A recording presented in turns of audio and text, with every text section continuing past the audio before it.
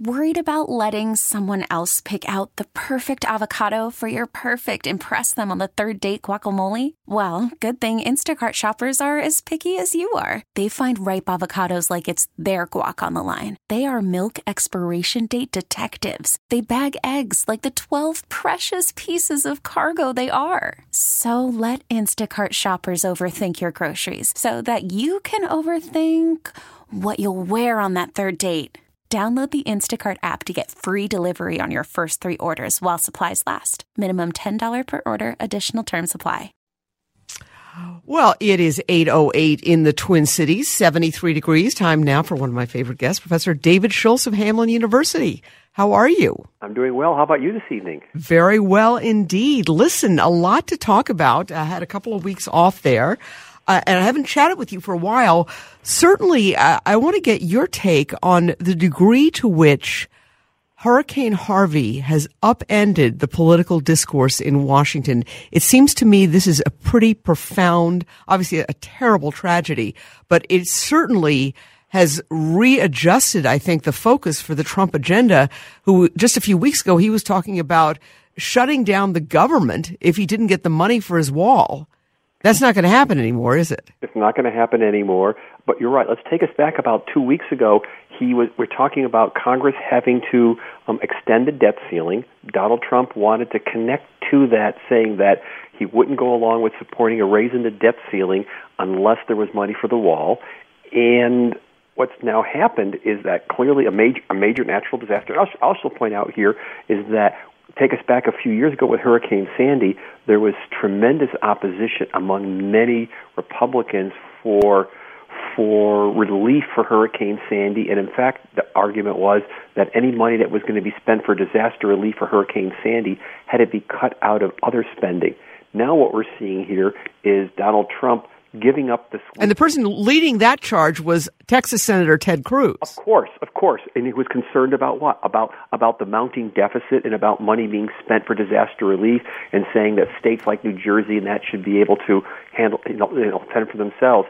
Now suddenly we saw Donald Trump by midweek do an about face and say that he's not going to hold up the extension of debt relief contingent upon getting money for the wall. In fact, he sort of has stopped yet again talking about the wall, because he's done that a couple of times, and now the focus is on trying to get almost $10 billion in terms of debt relief, with Ted Cruz, among other people, leading the charge in terms of trying to get that money. So we're no longer, I think, having a serious discussion about how to help Texas or about disaster relief.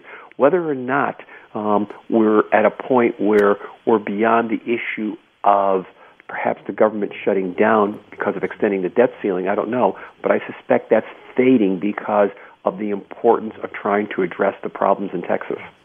And to what degree, though? I mean, obviously, the wall can't go. This is the rebuilding process is just. This is going to be billions of dollars. Yeah, I've seen some estimates now. For two things. First, I've seen estimates for the rebuilding of Houston and rebuilding on Texas into Louisiana. I've seen some estimates of 160 to more to 200 to $300 billion. And so, keep in mind the fact that I think I've also read something to the effect of less than 1 out of 5 people have flood insurance, and we're looking at potentially an enormous amount of capital, private and public, having to be spent to rebuild Houston and part of Corpus Christi, Beaumont, and so forth. That's going to drain away construction dollars and drain away, let's say, construction companies from having been able to build the wall to do other things. I just see at this point the wall almost being dead as an issue going forward, from a logistical issue and a financial issue, if it wasn't dead before. Let me ask you, and obviously the climate change debate continues, but all scientists here say that these kinds of events, these kinds of storms are going to last longer. They're going to be more severe. We're going to see more of them. Is this potentially going to affect that discourse as well? Perhaps, yes, because we have to be thinking in terms of the fact that, again, the whole issue of global warming has taken on an incredible partisan dimension for the last few years. but now we have to be thinking about how we're going to spend our resources and spend money to rebuild, basically, again, Houston and the Texas coast, whether it makes sense to say we should be continuing to build on the coast. Should we be moving back a little bit further? Should we be doing something different in terms of maybe, I don't know, I'm going to say, do we build a wall along the Gulf Coast, which is not feasible, of course, along Texas. But clearly, I think anybody who's thinking about spending money in terms of rebuilding Texas has to be thinking in terms of do we want to basically turn our back on what climate scientists are telling people in terms of the fact that these kind of storms, these kind of hurricanes are going to be more frequent over the next few years, or do you throw caution to the wind and just say we're just going to ignore all this? And so I think all that's tremendously important in terms of how it affects the political discourse. But I want to throw something else also in here, too, is that many of you probably saw it today as I did when I paid almost a quarter more today for a gallon of gas. Right. And one of the things that the oil companies have done, and it makes sense on one level, is to put all the refineries and all the major storage tanks very close to one another because it becomes economically efficient to do that. But to what point do you now say that because of the increase in global warming, because of the increased chance of these storms occurring, do you have to now move refineries? Do you have to maybe move storage tanks and put them in other locations so we don't literally put all of our eggs in one basket in one location? So I think this has tremendous implications, not just for the government, but in terms of how many companies might want to think about investing, especially in terms of the energy sector. We have yet, of course, to see what the full implications are going to be in terms of how Harvey has changed political discourse, how it's changed, let's see, these private investment types of decisions. But you have to be thinking that with the bill being probably $250 billion, if not more, people are going to be thinking very carefully before they say, let's put money back in the same place and in the same location and rebuild there, without taking into consideration climate science reality. Right, of which many in the Trump administration don't believe that it is happening. That's right, and this is they would have to sort of say this is just the freak. A lot of people are looking at it saying this is the once in 1,000 year storm or something like that.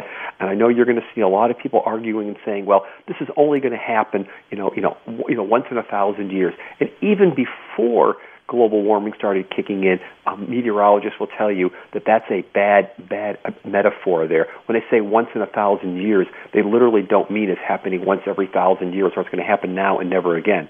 But even if that was the case, the fact that we have this global warming occurring means that the probability, as you pointed out, of these violent storms occurring is much more frequent. I'm trying to think of what year was it now? Is it 2000 and whatever it was, 5 or 6, when Katrina occurred or something like that? I'm trying to, and Katrina was supposed to be the once in 1,000 year storm. Well, now we've had 2 major devastating storms down there in barely a decade.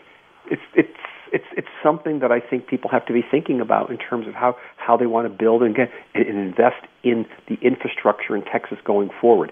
So this will be fascinating to watch yet again in terms of the political discourse, because players such as the Army Corps of Engineers, the EPA, Small Business Association, FEMA, are all going to have to chime in on a lot of things going on down the future. And if they want to deny the reality of these storms becoming more frequent, then it's probably not going to be the best choices that we make in terms of spending our dollars. But if the storm does change things, that's going to be fascinating to watch politically. All right, we're chatting with Professor David Schultz. We're going to take a quick break. After the break, I'm going to ask him about his thoughts on the president's reaction to the storm. The president was in Texas for the second time in a week and almost seemed to be relishing the opportunity to show his command and to show his leadership in this crisis that is submerged an entire state, entire region underwater. Keep it right here. You're listening to News Radio 830. It is 8:19 in the Twin Cities. Esme Murphy, along with Professor David Schultz. It almost seems as if the president really seemed to, and I don't mean to sound this, that he almost seems sort of, he seemed to really welcome the opportunity to deal with a crisis that was not of his own making and show that he's in charge. Yeah, I think you're right. But it's important to think of, too, the fact that there was 2 visits he made this week. The earlier one was heavily criticized by many people. Criticized by the fact that he didn't meet with the victims, he didn't go into the flood area, and some people criticized him for maybe being less than compassionate. And also, I would say, you probably saw it too, there was an awful lot of catty comments, I thought, about what his wife was wearing too. And so, right. Well, yeah, the original, I mean, and she originally emerged from the White House, and it looked like sort of a fashion shoot. She was in stilettos and with a silk bomber jacket and very large aviators, and had her hair, perfectly blown out. By the time she got to Texas, she was in, I think, sneakers. That's right. She was wearing a hat that I thought seemed, I just couldn't imagine Barbara Bush wearing the hat or Michelle Obama, but it said FLOTUS on it, First Lady of the United States. That's right. Today she was in a hat that said Texas, which looked a little better. Right, but the point I'm getting at here is that the first trip, I think it was criticized, but I think the second trip, Trump, I think you're absolutely right. He has an opportunity to look presidential, a sense in which, again, the news shifts away from all the problems occurring within his administration to him going to Texas, trying to look like, that he cares. And I'm not saying he doesn't, but makes it look like he cares, that he's interested, that he wants to manage this disaster relief properly. And so it really does give him a very, very good opportunity to have some ability to shift the dialogue a little bit, because clearly in the last, I was going to say for most of his administration, but certainly in the last few weeks, the imagery and the dialogue, the narrative about his leadership has not been very strong. Right. And this is something obviously that he is doing, and I think that is a role that our presidents have taken on increasingly as sort of consoler in chief. And so these images were, I think, he was actually handing out meals at at one of the shelters, or the biggest shelter there. This is something he wants to do. I mean, it's going to be very difficult, though. Obviously, this process, and what you were saying is the recovery effort. I mean, how much do you put back into some of these communities that are so likely to flood again, sometime soon? I mean, these are going to be really difficult tasks that are going to consume his administration, for the rest of this first term. I think so. I think we're looking at probably it being years and years before the rebuilding is complete. In fact, there's lots of rebuilding that still hasn't been completed as a result of Katrina. And what we're going to see here is so much time, so many resources are going to be committed to this. And going back to what we were talking about before break, is that it will require probably significant public investments to rebuild lots of Texas, because it's going to be very hard, I think, to turn away, literally hundreds of thousands, if not millions of people who didn't have flood insurance and say, I'm sorry, you're out of luck. You're out of luck. And so I think there's going to be enormous pressure there to do something. And I think there's an interesting opportunity here for the Republicans, especially because I think one of the criticisms they levied against Obama, and it's a fair one, of Obama and Bush, is that when the financial crash happened in 2008, 2009, the focus was on bailing out the banks and not on let's say, homeowners and average people. Here, this is going to be an interesting test now. Do you walk away from not helping all those individuals who have been wiped out, or do you put money into it?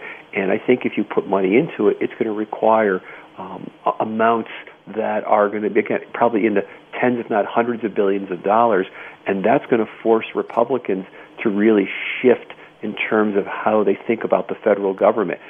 For a party that has been very, very critical of the federal government, they may now be embracing or potentially embracing the federal government to help in terms of solving the problems in Texas. And there's nobody, this is just too big. There's no other entity that can do it. There is no other entity that can do this, because it's not only the capital that's required, but it's the type of coordination that's required in terms of being able to solve this. Because if we think about partly one of the problems that Houston faced, Houston was the fourth largest city in the United States. Yes. It had no zoning, no planned development. It's just sprawl. It just sprawled everywhere. I remember from the days when I lived in Texas. And Houston just sprawled all over the place. Well, now if you're thinking about rebuilding, you probably have to be thinking about it in terms of how you plan the development, how you maybe start to consider zoning, how you start to think about building in like levee or flood wall systems like they've had in New Orleans, for example. All this is going to require a scale of planning that is beyond, I think, what the city of Houston can do and perhaps what the private sector can do. It's going to need some larger coordination. So it'll also be interesting to see if money will go into FEMA just for logistics. And because the Trump administration wanted to cut funding for FEMA. Exactly. And so this is the point now where you probably need to be beefing up FEMA at this point to be able to undertake kind of long-term strategic planning for what you want to do, not just for Houston, but from an area that literally goes from Corpus Christi, practically, almost back to New Orleans, in terms of how it wrapped around. We're looking at a distance, I'm going to guess here, in terms of 700-800 miles of coastal region, if not more, that has to be rethought. Absolutely. Well, let me ask you this, and I want to shift gears here. There are a lot of people already talking about, people lining up for 2020 in terms of running against the president, and there's also discussion that Republicans, people like Mike Pence, are already kind of, poking around. Pence adamantly denies it. Mm-hmm. Is how big will the handling of this crisis play in terms of 2020? I think if the Trump administration or Donald Trump himself isn't able to execute this very well, then I think this becomes, of course, not just a big issue for 2018 in terms of how it plays out, much in the same way Katrina did. Yeah, much in the same way of how Bush was hugely criticized for their mishandling of Katrina. Here, I think it plays into 2018, and then, of course, it'll play largely into this narrative that the Trump administration is unable to govern, unable to provide leadership. And so I would think that clearly by the time we get to right after the 2018 elections is when people start to seriously, fly to Iowa, to start to, test the grounds and stuff like that for the presidential election. I think by then we will have a much better picture of how vulnerable Donald Trump is even within his own party, because we'll have two things on collision course. Whatever's happening from whatever's happening from Harvey in terms of how it plays out, and of course the ongoing Russian probe investigation by Mueller. Those two things, I think, are going to have huge bearings both on the 2018 elections and upon decisions by Pence and others in terms of whether or not they want to take on an incumbent president within their own party for 2020. All right, we're chatting with Professor David Schultz of Hamline University. We are going to take a break and give you some weather after the break and after weather. Let's talk about 2018 and the elections here. We have an election for governor, United States Senator. Senator Amy Klobuchar is up for re-election. And then you've got half the races for U.S. Congress are going to be hotly contested once again. So keep it right here, folks. You're listening to News Radio 830 WCCO. Welcome to Play It, a new podcast network featuring radio and TV personalities talking business, sports, tech, entertainment, and more. Play it at play.it. It is 8:33 in the Twin Cities. Esme Murphy, along with Kevin Reed, our studio coordinator, we are chatting with Professor David Schultz of Hamline University. Your thoughts on the 2018 elections? Obviously, a lot at stake here. The congressional races here, we're going to have 4 races that are going to get an awful lot of money being poured into them. Yeah, this is really interesting because of the 435 congressional races, House of Representative races in the United States, the best estimates are that maybe 20 to 25, let's push it, maybe 30 of them are swing seats, those that are really contested by the two major parties. We have 4 of those in the state of Minnesota. And so I should say right off the bat that WCCO might be very, very happy next year because there will be a lot of advertising dollars that will come into the state of Minnesota. And we know, for example, in the 8th District, the the Stuart Mills, the Rick Nolan races the last couple of times have attracted amounts in approximately $20-25 million each race, and we're looking to see the same thing perhaps in terms of the Eric Paulson district, and we're also seeing the same thing in terms of Jason Lewis. And remember that Tim Walz has said that he's going to be running for governor, not running for re-election. That seat's going to be contested.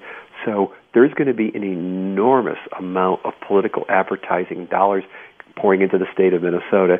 And even though it's a slim chance that the Democrats in a good year could take back the House of Representatives next year, 4 of those seats that are critical are here. Granted that we have 2 of them that are held by Democrats, 2 by Republicans, but 2 seats pick up by Democrats here would get them towards where they need to be in terms of taking back the House.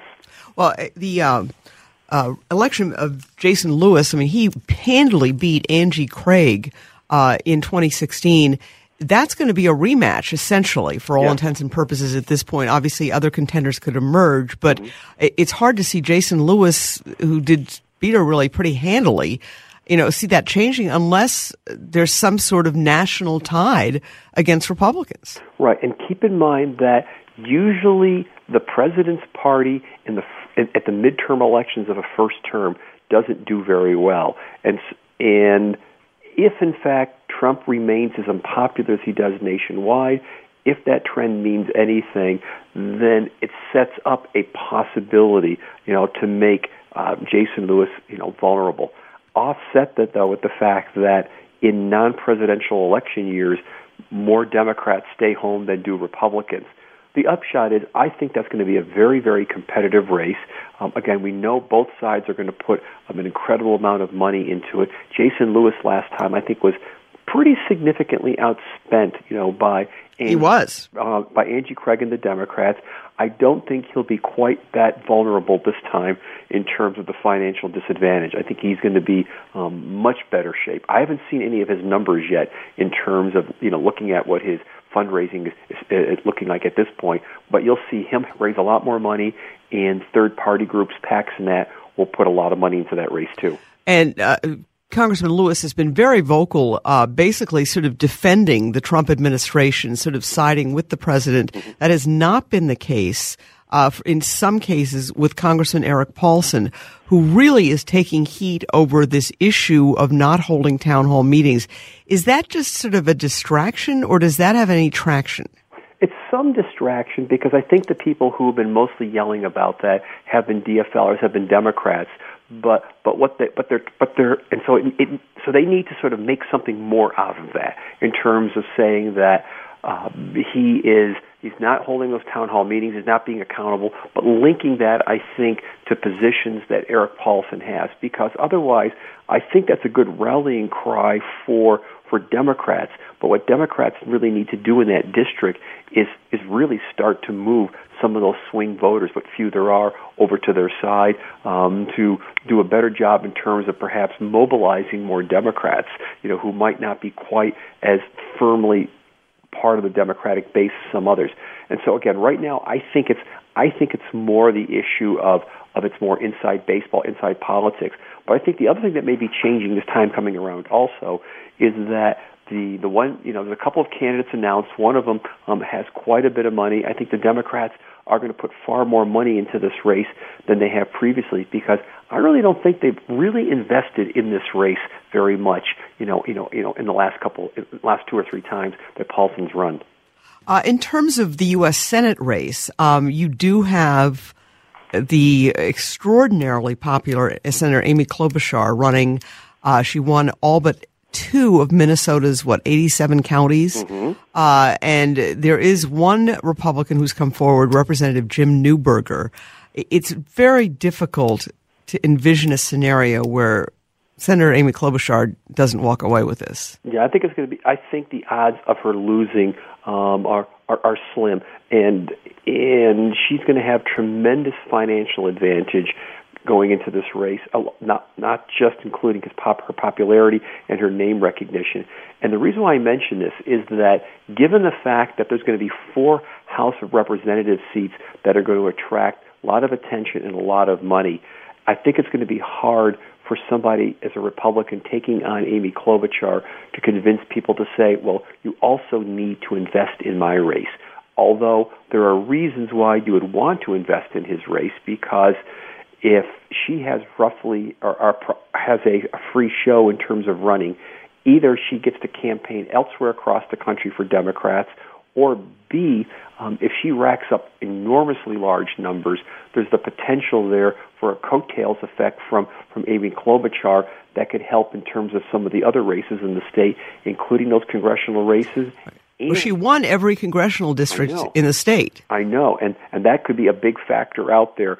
Although I have done some analysis over the last few years and have found that actually it's less the Senate race and the governor's race or the presidency, but it's the congressional races seem to be the big drivers for turnout, in very odd ways. I haven't been able to explain completely yet. But anyhow, the point is still potentially, given the fact that she won all 8 congressional districts, given her popularity, she could have a big impact in terms of helping lots of candidates, such as, for example, down in Tim Walz's district, or in Eric Paulson's district, or in I don't think Rick Nolan will need her quite as much, but even in helping Angie Craig, I think she could be an enormous asset in those districts.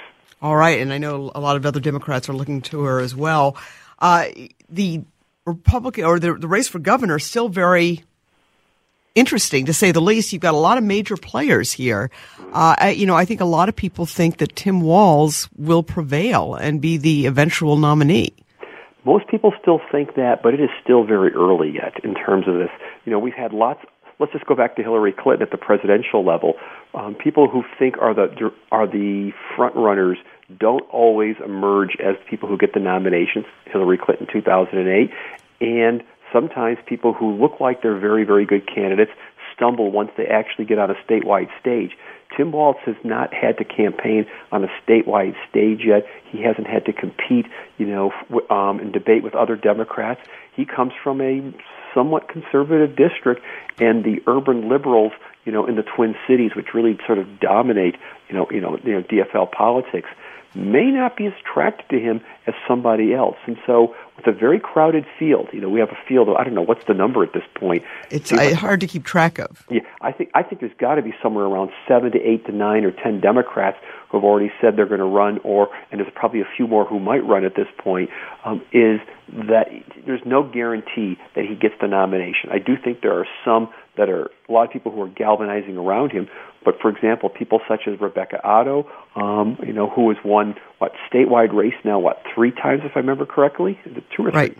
3 times, shouldn't be ruled out. Plus, we have people such as Aaron Murphy. We've got Chris Coleman. We've got Paul Thiessen, former Speaker of the House. I mean, it's a very crowded race. I was going to say it seems like just about everybody in the legislature who's in leadership positions in the Democratic Party is running. And so the upshot is that with that many candidates, it could be interesting, and no guarantee that Walz gets it, but there certainly are a lot of people who are running. And I think on both sides at this point, both the Democrats and Republicans, I don't think there is a clear front runner at this point.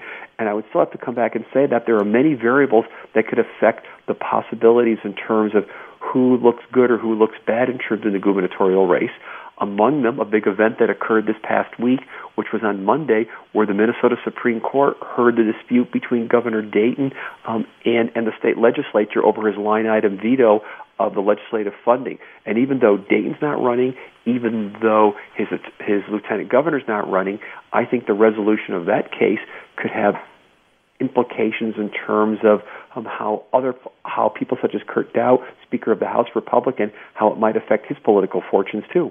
Well, I think people would think it's just a matter of time before he gets in, and I think that's the case as well. But in terms of that, because that is a big deal, that argument before the Supreme Court. You were at that argument, yes. Weren't you? Yes, I was there. Okay. Yes. And because I was not at that one, I was at the arguments before the district court, right, where the Republicans won, the governor lost. Right. How did you? Well, let me ask you this: how did you think it went this time around before the Supreme Court?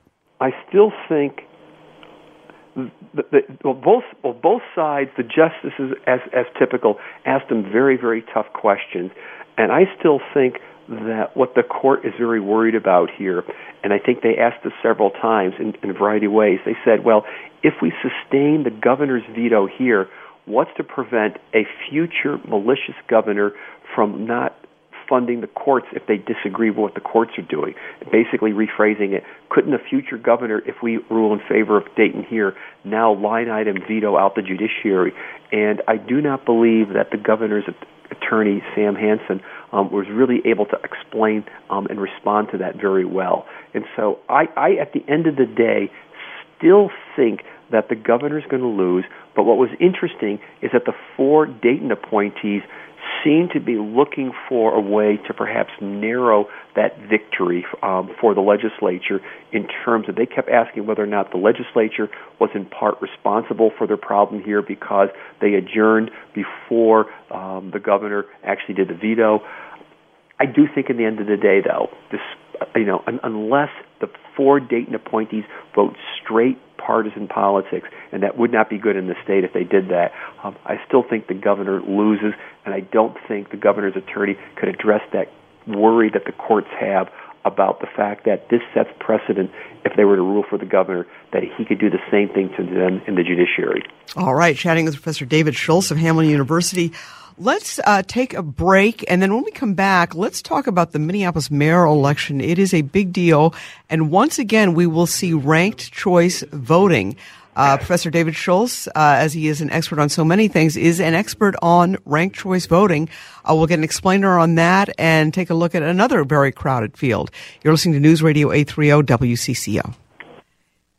It is 8:48 in the Twin Cities, 73 degrees.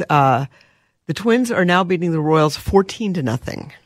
It's almost as bad as the 98-0 St. John's College of St. Scholastica football game today.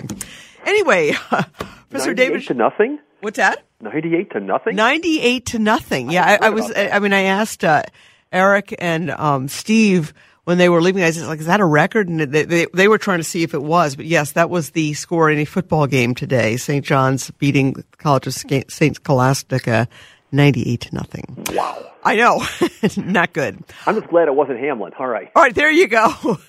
And St. John's is pretty good. Let me ask you, ranked choice voting, once again, the city elections in the city of Minneapolis will be done under ranked choice voting.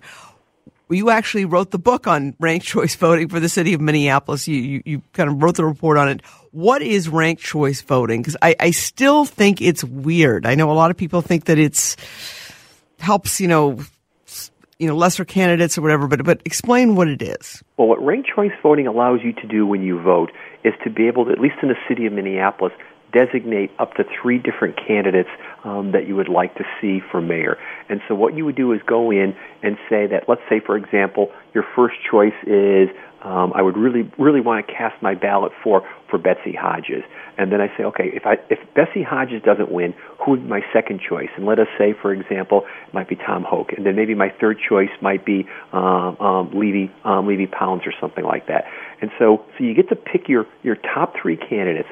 And what happens is when the ballots are counted, if somebody on the first round of balloting wins 50% plus 1 of the votes, that's it. That person of those first place votes. When they first count it, and if they win first place, then the race is all over. It's done at that point. But if nobody wins, a majority of the first round votes, then what happens is that the person who received the fewest number of votes in the first round has his or her name removed from the ballot, and then their votes are the votes for that person are transferred to other candidates based upon the second choice preference for the people who voted for him. And so, for example, if I had voted, let's say, for Representative Dean as my second choice, then the votes would transfer to him.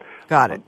And so what will happen is that then they'll recount all the votes. If somebody wins a majority, then the race is over. The whole idea here is to say that people should be able to both be able to rank who they want to have in terms of first, second, third choices. Two, it's to ensure that whoever gets elected gets a majority of the vote in the election. And then there are some other arguments that are made in terms of the support for ranked choice voting, that it helps third-party candidates because it addresses what I call really still the spoiler effect, or I'm going to call it still the Nader effect. Many people going back, 17 years now, say that the people who voted for Ralph Nader cost the election for Al Gore in Florida. And so many people... Well, you certainly could argue that those who voted for Ralph Nader in Florida in 2000 did cost Al Gore the presidency. You could certainly make that argument. And so many people are hesitant to vote for a third-party candidate for fear that voting for that third-party candidate may mean the election of somebody who they really don't want. And so in theory, ranked choice voting allows you to say, gosh, I'm going to vote for my first choice first, and then if that person doesn't get elected, then I can rank as my second choice the person who's the lesser evil, or my second choice. And so there's some argument there being made that it will help people in terms of encouraging both people to show up to vote, because you'll always be able to vote for your first choice, and two, in theory, it will encourage you to vote for that maybe a third party or non-traditional candidate. So it sounds more complex than it really is. The way I describe it another way is you go into a restaurant and you have three options, chicken, beef, or fish. And you say, well, chicken's my first choice, beef's my second, fish is my third. If the waiter comes back and says, we're out of chicken, you say, okay, fine, I'll go with beef. I'm serious. That's the more simple way of explaining it. Now, in the very first time that Minneapolis used ranked choice voting, it really had no impact whatsoever. This was when R.T. Ryback was running for re-election. He overwhelmingly won. Oh, that's right. I forgot that was actually in place. Yes, right. And he won something about 70% of the vote. I can't remember what the exact number. So it had no impact there. It was the election 4 years ago that many people remember, where there were 38 people on the ballot. Right, because I think wasn't it the qualifying fee to get into the race was it was literally $10 or something. Right. And so now it's tightened up a little bit. Now so there's not as many people on the ballot. But what I still think is going to be interesting here is that you have Betsy Hodges, who is not a very popular incumbent. She during the caucuses in Minneapolis the convention didn't do very well. I can't remember if she came in. Maybe she came in third, if I remember correctly, but I'm not sure now. But not very popular. However, her opposition is not unified. She has lots of people, anywhere from Jacob Frey to Hoke to Dean to Levy Pounds, all with bases of support. And I would argue right now that given the fact that the opposition to Hodges hasn't galvanized around one candidate so far, but this may happen now in the next couple of months here, is that a lot of these people might go in and vote and say, well, I don't like Hodges as my first choice, but I like her perhaps as my second choice, or I have no idea who these other people are who are running, but I know who Hodges is. What the heck, I'll vote for her, something like that. Right. So I'm still not ruling out the fact that Hodges might still win, despite the fact that she seems to be tremendously unpopular in Minneapolis. Right. Well, there were a lot of issues, and certainly there's a lot of controversies, and one of the latest things is the firing of Janae Harteau. Right. It looks like the chief is probably going to get a sizable severance package, which I think was coming down the pike anyway. I mean, that's what happens when you fire somebody who's in that kind of a position. But it will be interesting to see, and it shouldn't be as lengthy as it was last time because there were just so many candidates the last time. Right. I think, again, 38 last time. I don't know how many are officially on the ballot. And it took days. Yeah, it did. It took days and days last time. I think this time what we're looking at, I think there's no more. I don't think are there less than 10 candidides who have filed? Yes, I believe so, yeah. 10. So my guess is that we're going to see it move fairly rapidly at this point. I don't think we're going to know on election night, because I would be surprised if anybody emerges with 50% plus one, an outright majority on election night. My guess is it'll probably take 3 or 4 days to be able to figure out who the mayor is. But still, this becomes the whole strategy of ranked choice voting in terms of people asking and Hodges may be doing this, may be asking people, okay, even if I'm not your first choice, can I be your second choice? Which is, and I guess that's the thing that's so different. I mean, it really is a completely different way of campaigning.